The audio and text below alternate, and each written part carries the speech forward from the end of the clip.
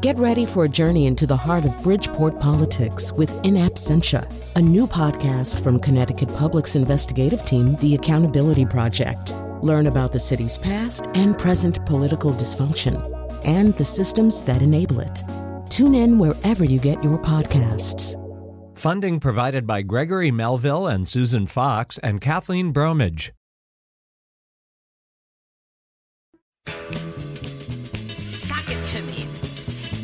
Floating in the river with a saturated liver, and I wish I could forgive her, but I do believe she meant it when she told me to forget it, and I bet you will forget it when they find me in the morning, wet and drowned, and the wood gets round. I'm going down, I'm going down. I'm coming up for air, it's pretty stuffy under there, I'd like to say I didn't care, but I forgot to leave a note, and it's so hot to stay afloat, I'm soaking wet without a boat, and I knew I should have taken off my shoes. It's front page news, going down.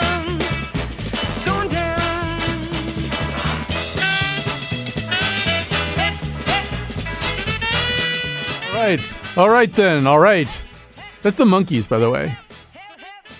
That was used in an episode of Breaking Bad, and I was watching said episode, and I'm something of a Monkees fan, and it was just so abrupt and weird, and it's actually a perfect song for a meth head, you know. And I think the character Jesse was like searching his house for something, and I'm running around in a frenzy.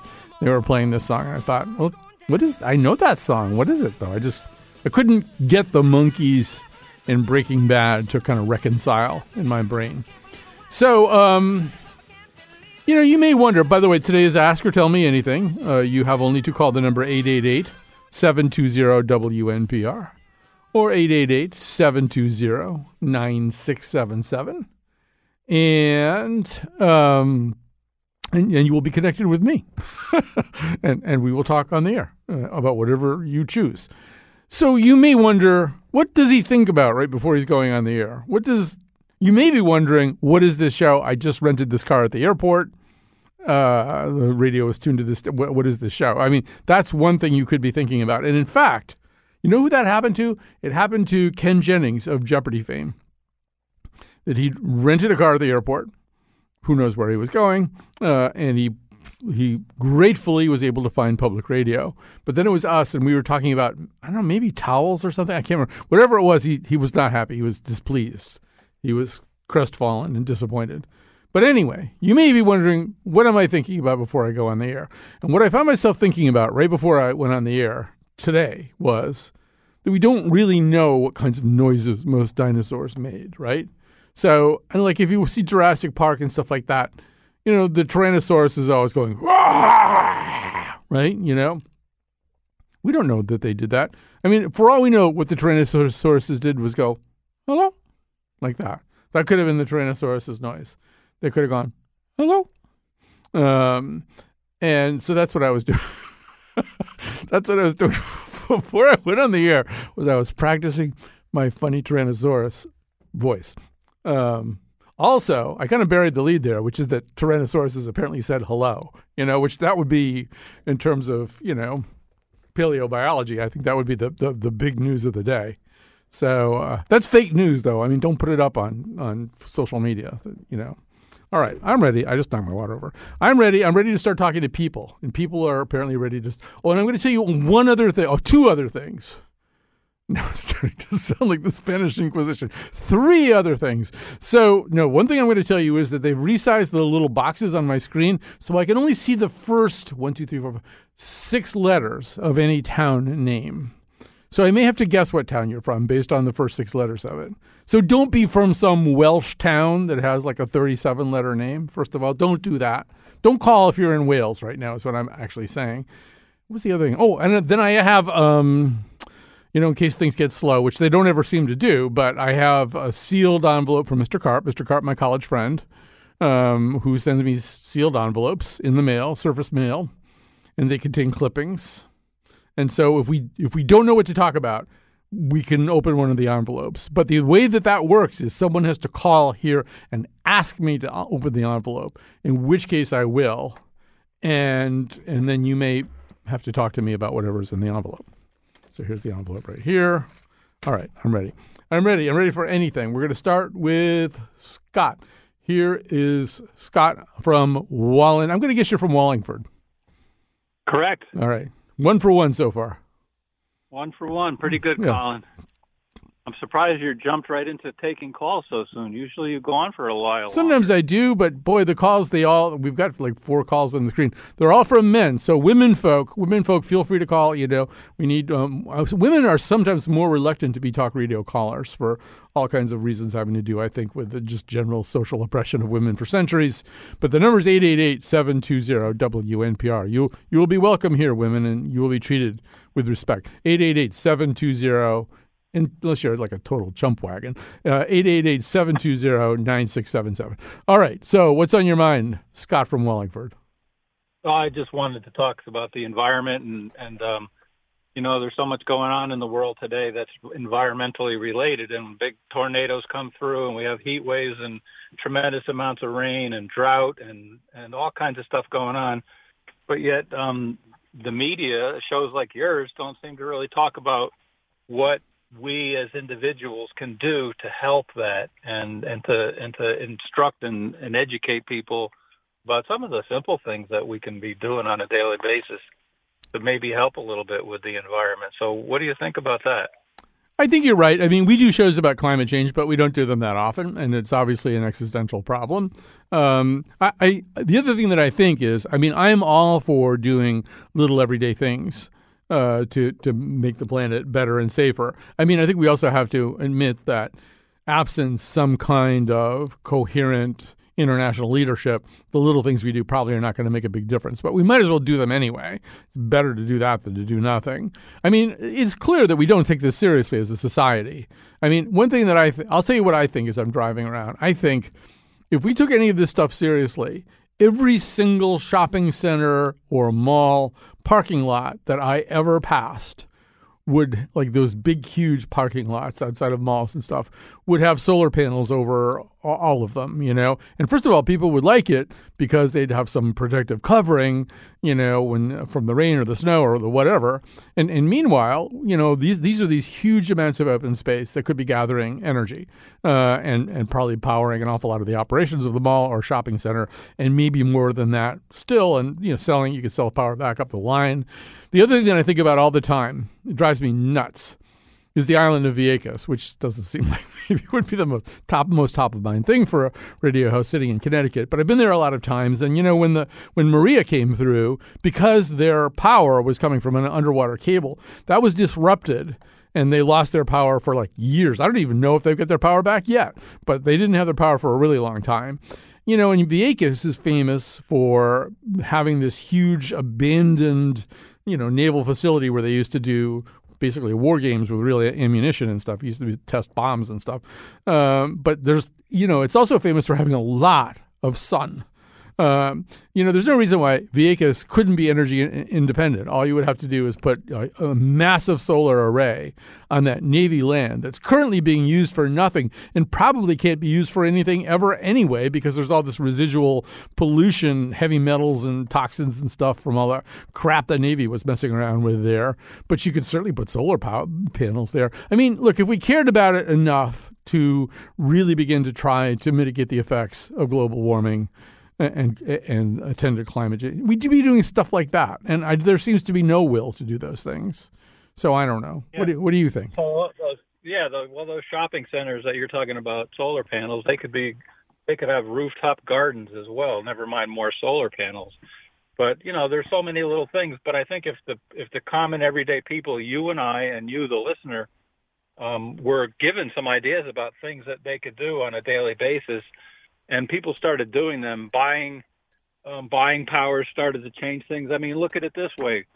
5 years ago or so, it was hard to get organic produce in a run-of-the-mill everyday grocery store, and if you could, it was expensive. Nowadays, because the people are asking for it and are demanding it and paying for it, it's readily available and the price is down.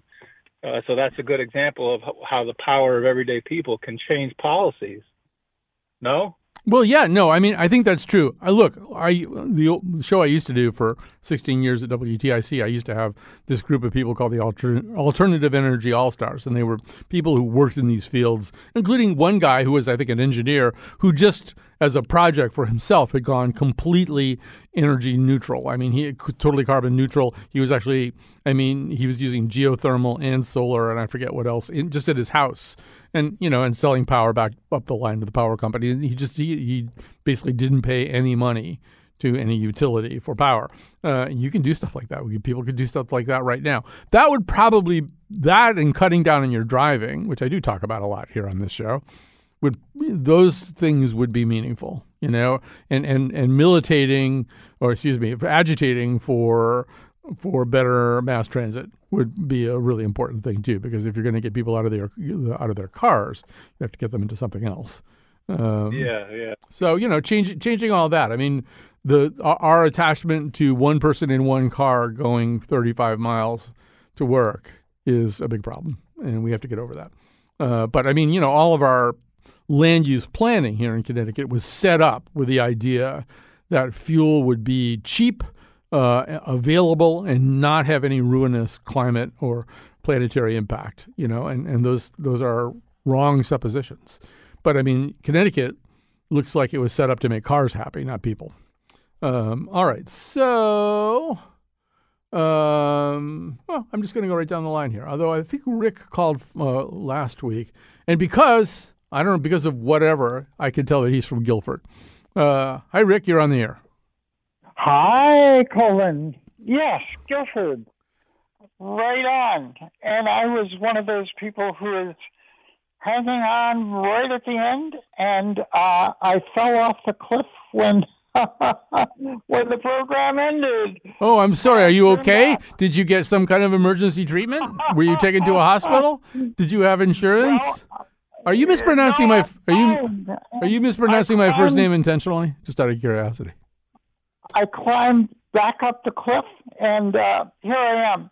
And this is the crazy ideas department, but I thought it might be something that you might want to opine on and be interested in. So I'm a retired physician, by the way, and internist, and something that I've been thinking about is the influence of the pandemic on the kind of crazy hysterical fanaticism that we're seeing in our political life, and with all kinds of conspiracy theories, with a president who, by some accounts, could be called crazy. Which president are we talking about now? Oh, hello. Everything else.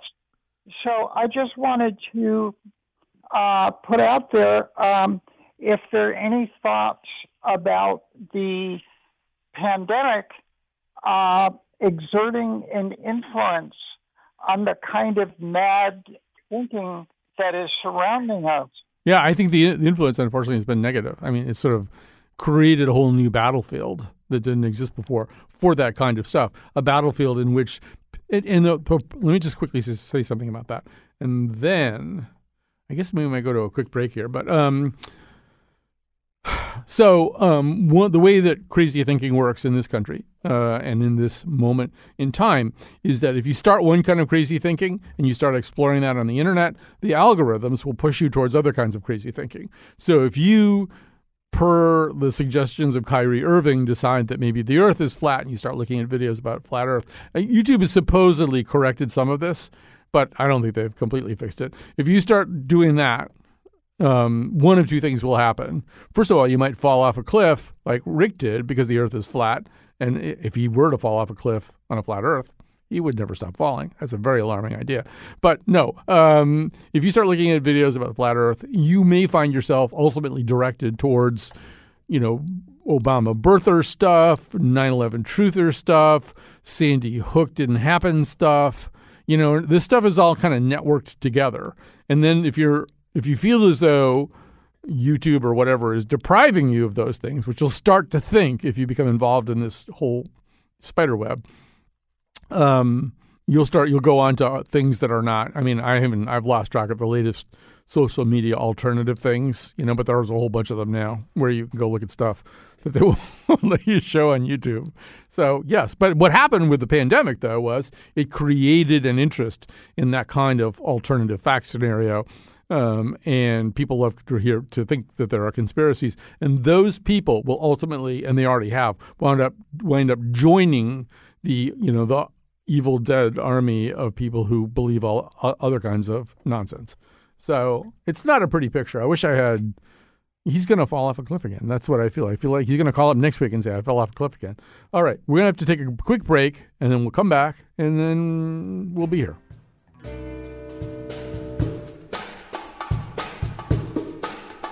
I was watching this movie on my VCR. The things they were doing, just a little bizarre. The expression of passion amid sweat and chlorine. Support for this podcast comes from Hartford Healthcare. Elevating Health is funded by Hartford Healthcare. Loneliness can be a significant health risk to people of all ages. Dr. Laura Saunders, a psychologist from Hartford Healthcare's Institute of Living, talks about social isolation and why we need to connect in person. Loneliness actually is a pretty significant health risk for people that struggle with social isolation. It affects their blood pressure, it affects their immune system, it affects your willingness to get up and get out, and can cause some not just emotional issues, but health problems as well. You're not alone. Dr. Saunders explains how important it is for us to look to others and get out of our comfort zone. I like to talk about social isolation as not just that individual's problem, but it's a community problem or it's a family problem. We need to connect with others. We can take space at times as well, but we need to step out of our comfort zone and do things to connect with other people. It's life-saving. For more information, go to ctpublic.org/elevatinghealth.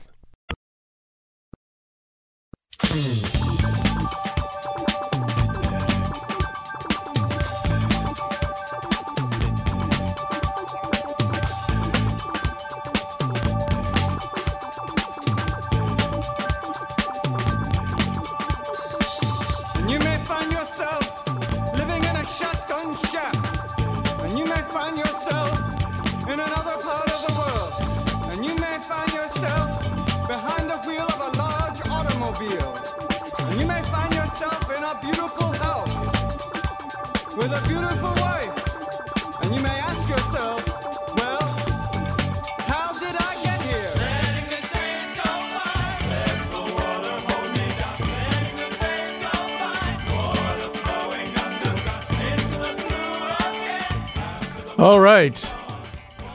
I was put in mind of that particular song today reading Barton Gilman's piece in The Atlantic about the fact that basically all of the violence that we saw on January 6th was a recruitment activity to build a larger group of people who would engage in violence the next time around. And Gelman basically is one of the foremost writers on the idea that we are going to have worse experiences in the next elections, especially 2024, not only because Trump and his followers are monkeying around with the status of different election officials, right down to some obscure judge in some Pennsylvania county or something. Not only because of that, but also because there's sort of more crazy, violent people ready to go and kind of gunning their engines. All right, so we do need lady people to call in. Lady persons, I think is the correct term. Lady persons, people with 2 X chromosomes. That kind of thing. 888-720-WNPR, because we just have all dudes, and that's not right. That doesn't feel good. 888, nothing against you dudes. 888-720-9677. All right, so, well, I just, I've been doing okay here just going down the row, so that's why I'm going to do some more. Here's Jerry in, I'm going to say Wyndham. Hi, Jerry. Oh, yes, Wyndham it is. How you doing? I'm doing just fine. So what I'd like to hear your views on is the current trend that we have of holding historical figures to our current standards. I mean, like, the James Webb Telescope, they want to rename it because He was part of the Lavender Scare of the 50s. And then you have, Audubon. The Audubon Society is considering changing their name, even though it's something that, he created or whatever. And, because he was a racist. But if you keep doing that, you're going to find that all of our historical figures, George Washington, who was a slave owner who actually never released his slaves when he died, are all going to fall away. I mean, if, let's say George Washington in particular, are we going to take him off the dollar bill? Are we going to tear down the Washington Monument? What do you think?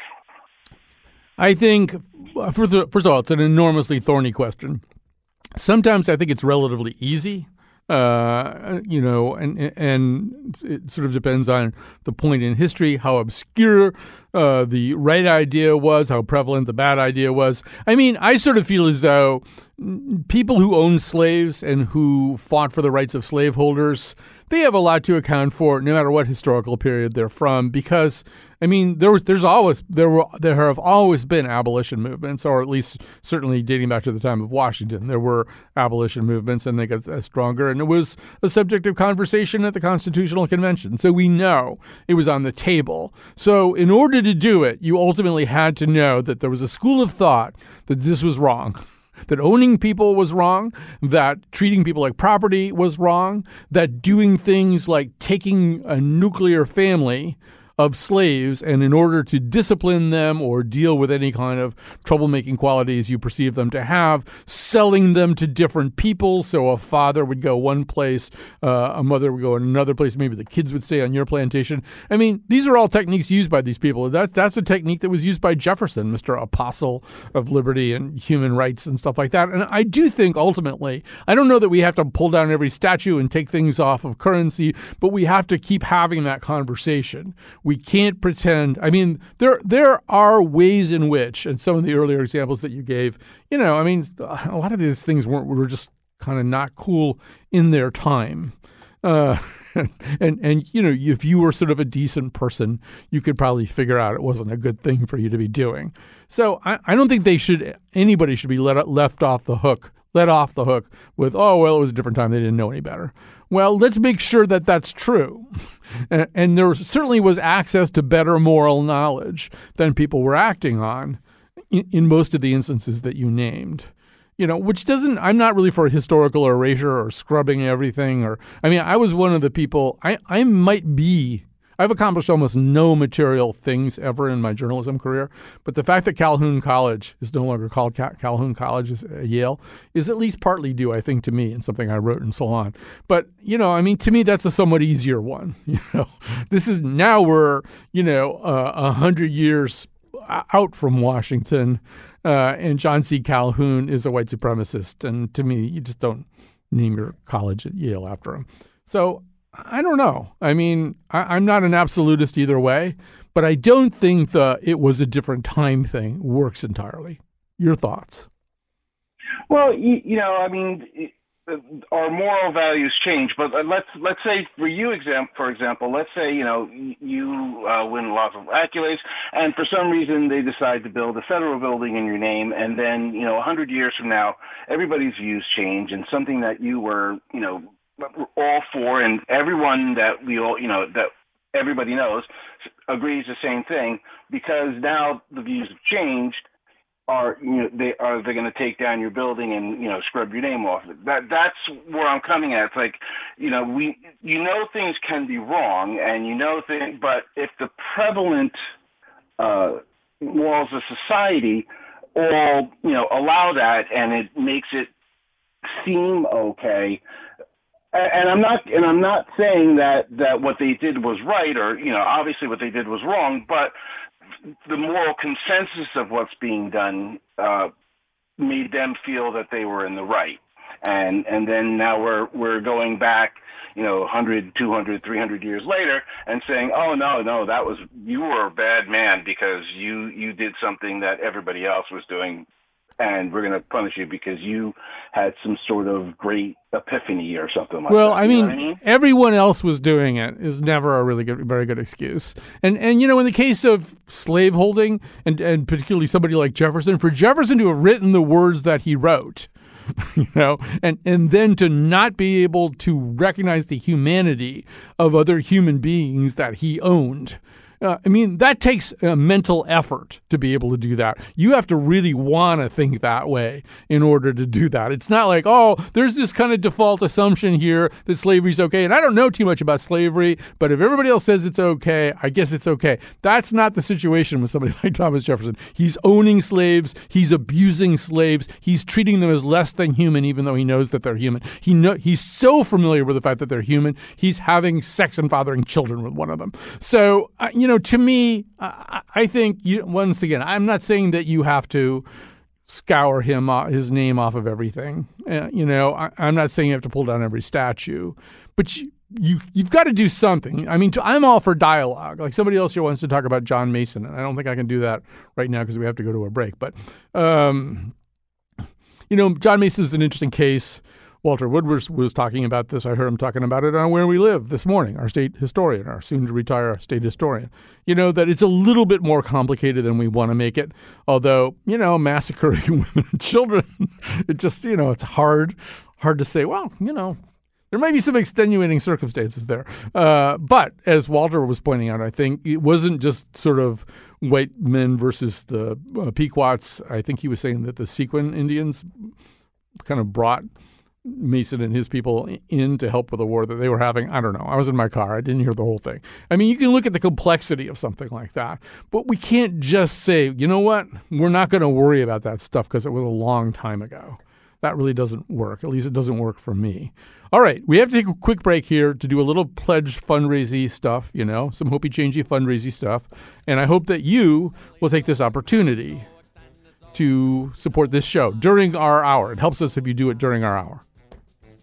Like only yesterday we slithered out of the sea, and now we got to wear a suit and tie. For 57 million years the dinosaurs ruled the land, but now they're dead, and that's just fine, you will conclude. Now I'm not saying they weren't real nice once you finally broke the ice, but some of them were really rude.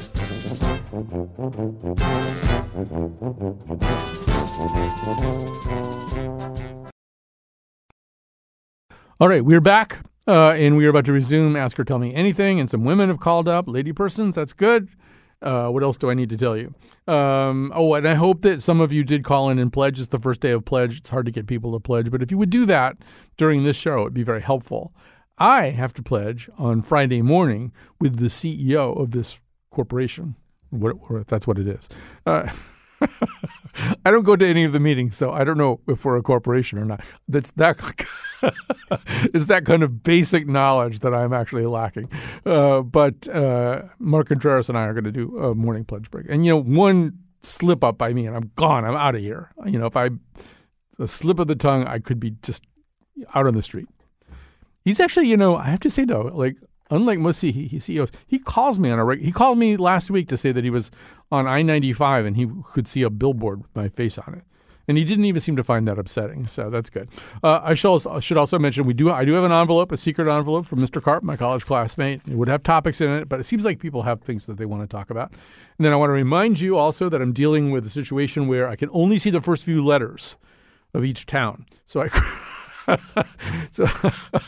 I currently have calls on the board from Middle, Collins, Willing, East, Casca, and South. That's where the calls are from right now. All right. I won't give out the phone number because we have a lot of calls. Let's start with, we're just going to take 3 women first. All right. That's because we're going to do that. Here's Molly from, I'm going to guess Collinsville, but it could be something else, I guess. Hi, Molly. You're on the air. Correct. All right. I'm from Collinsville. So when I was a little kid, I read a proclamation by His Excellency Abraham Ribicoff, Governor, about about Indian Day. And I've been intrigued with the indigenous people ever since. And an idea that occurs to me is that if every kid were taught about the indigenous people that lived where their school is, that would be helpful to begin their education with the fact that,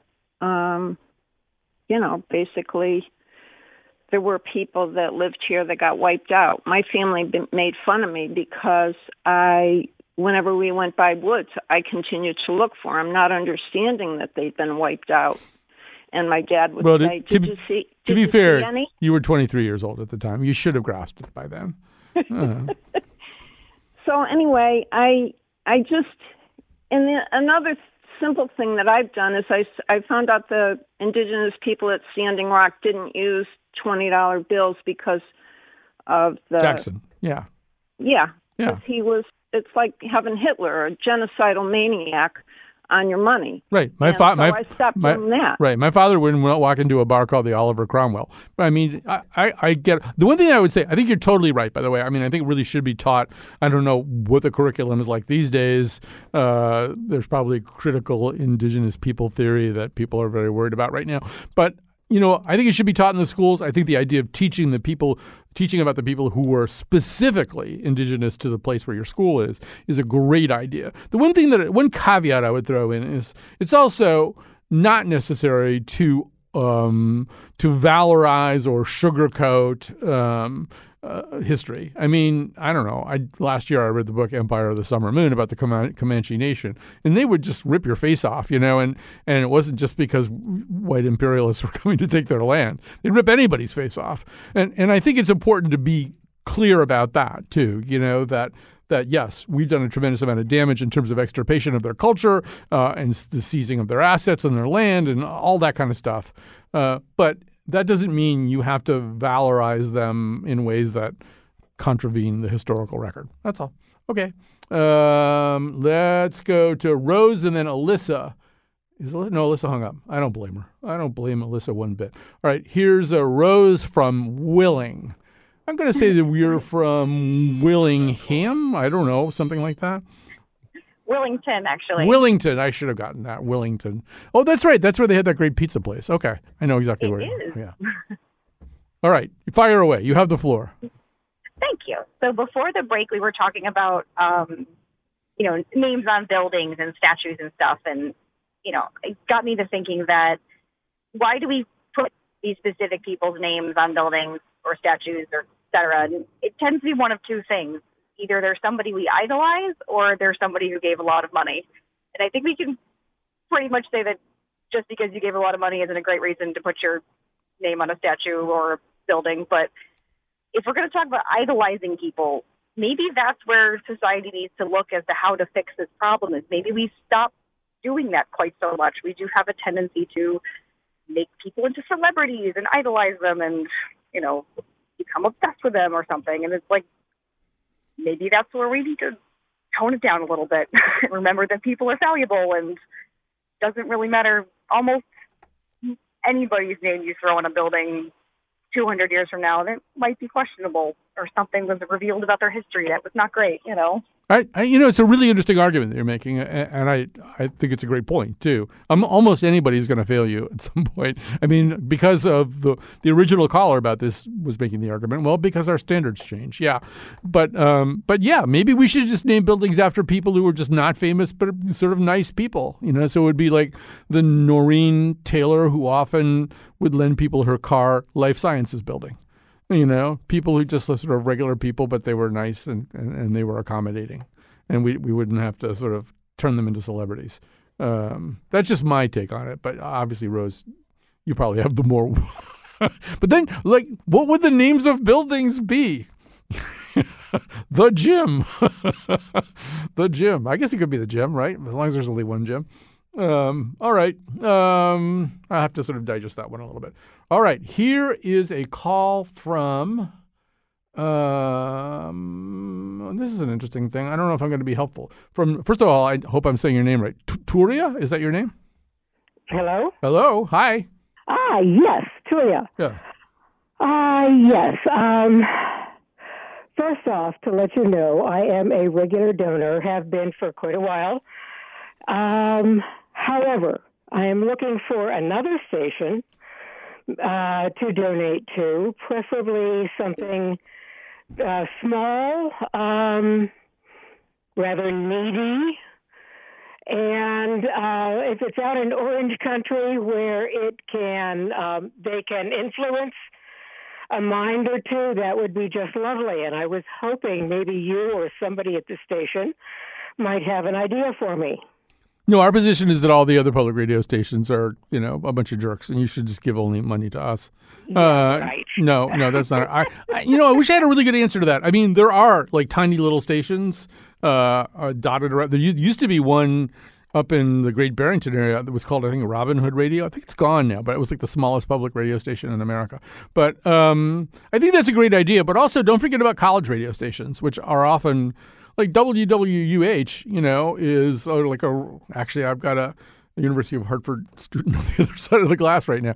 I've given money to them in the past because they just do great stuff, and they do stuff that we don't do, too. We can only do one set of things every day, And so even in the ecosystem that you live in, there are stations that are doing, good things. And they're not all public radio stations. There's some college radio stations, and there's community radio. I mean, like down in New Haven, Paul Bass has got his kind of low-po and somewhat digital I should know it. WNHH. Is that it? WNHH? Is that what it is, Pants? Paul Bass's radio station, where like everybody we know works. Yeah, WNHH. So that's really good too. These kind of digital community radio stations. Now, to your point about, I think I understand what you mean by orange country. I mean, you're not going to raise anybody's consciousness in New Haven that doesn't already have a raised consciousness. It's just it's a completely woke drenched zone. But I will also put the question out there, Tori. I think it's a great one. Like where else? After you've maxed out to us, after the FCC just won't let you give any more money to us, where else could you pledge? It's a very good question. All right.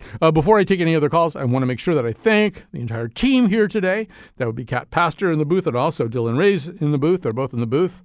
And then Jonathan McPants is in there screening calls and helping get the music on the air and stuff like that. All right. So we've, let's see. Okay, let's go up here. I may not know what to say about some of these things. I'm just telling you that right now. Like the next call I take, I might not be very well prepared for. But let's see what we get. All right, here's Raj in Middle. I'm going to say Middletown. Am I correct? Yeah, I'm in Middletown. All right, there we go. And it's Raj. Okay. Oh, sorry. Okay, so what's on your mind? So I was just, I read in the Hartford Courant yesterday or the day before that Yale New Haven has announced that they will be prioritized. They're apparently worried about capacity in the hospital, et cetera. And so with regard to treatments for patients who have COVID, they are going to be prioritizing unvaccinated people because of the fear that their illness will be worse than someone who is vaccinated. So we're talking about monoclonal antibodies here. Mm-hmm. So I was just interested in what you think about that. It's a really interesting question, and from the point of view of medical ethics. I mean, I think medical ethics doesn't really allow you to, or doesn't allow them, let's say, to start identifying people, patient populations as being morally reprehensible and therefore ineligible for treatment, because you could sort of see where that would go, right? I mean, in a way, I have flashbacks sometimes when I hear people talking about stuff like this with COVID to the era of AIDS, because there was in the late 80s, during the Reagan years, there was this kind of unspoken or sometimes spoken idea that, quote, these people, unquote, had, quote, brought this on themselves through their behavior, blah, blah, blah, blah, blah. So it wasn't a real, deadly epidemic like would affect just everybody. And I think we have to be sort of careful if we say your behavior, the personal choices you're making or who you are or how you identify or what you were born as or how that all kind of assembles into a melange of your identity, that somehow or other it makes you less eligible for medical treatment. Now, prioritizing, I think what they're saying there, obviously, is that the people coming in who are unvaccinated are going to be sicker. They'll benefit more from the monoclonals than the average vaccinated person, although I would hope in that group somewhere of people, I haven't read the new, I assume we're talking about Yale New Haven Hospital. So I haven't read that policy. I would assume that immunocompromised people and maybe the very old, the people who, in fact, don't, even if they're vaccinated, can't produce robust immune responses. I would assume that they're super eligible for monoclonals. A place like Yale New Haven that has Smilo in it, there's just no way they're not going to be aware of the fact that there are a lot of their patients, people that they've been treating for a year, 2 years, 3 years, people that they have been giving chemotherapy to that is essentially punching down the lymphoblasts of the patients, making it almost impossible for them to produce an immune response through vaccination, that those people would also go to the front of the line. As far as I'm concerned, and I do have a dog in this fight, I have a very, very close person in my life who fits that description. They should go ahead of the unvaccinated. I mean, if you've tried to produce an immune response and for whatever reason, because you're too old or you're immunosuppressed or whatever, you can't. You should go to the front of the line. Maybe the unvaccinated get right behind you ahead of the common ruck of vaccinated people. I don't know, but I'm a little, I mean, people who aren't vaccinated, people who don't get vaccinated, for the most part, they're not evil. I mean, some of them are real jerks, but I mean, they're not sort of secondary life forms. As frustrating as we might find them, I don't think we can sort of really go there. And it does, I mean, it's a slippery slope too. It does lead to sort of saying, oh, well, these people are not quite equal. All right, there's a call about Cicero. All right, I'll take it. I don't know. Do I? No, I can't really. I only got a minute, right? I can't take it. I can't take a call. All right, I'm sorry about that. So once again, people are going to come on now and ask you to support this radio station. If you do it at this time, you will validate our efforts to do this show, unless you don't want to do that. In which case, do not pledge during this time. If this whole thing was just insufferable, please don't pledge. But the rest of you, pledge while we're on the air. It really does help us.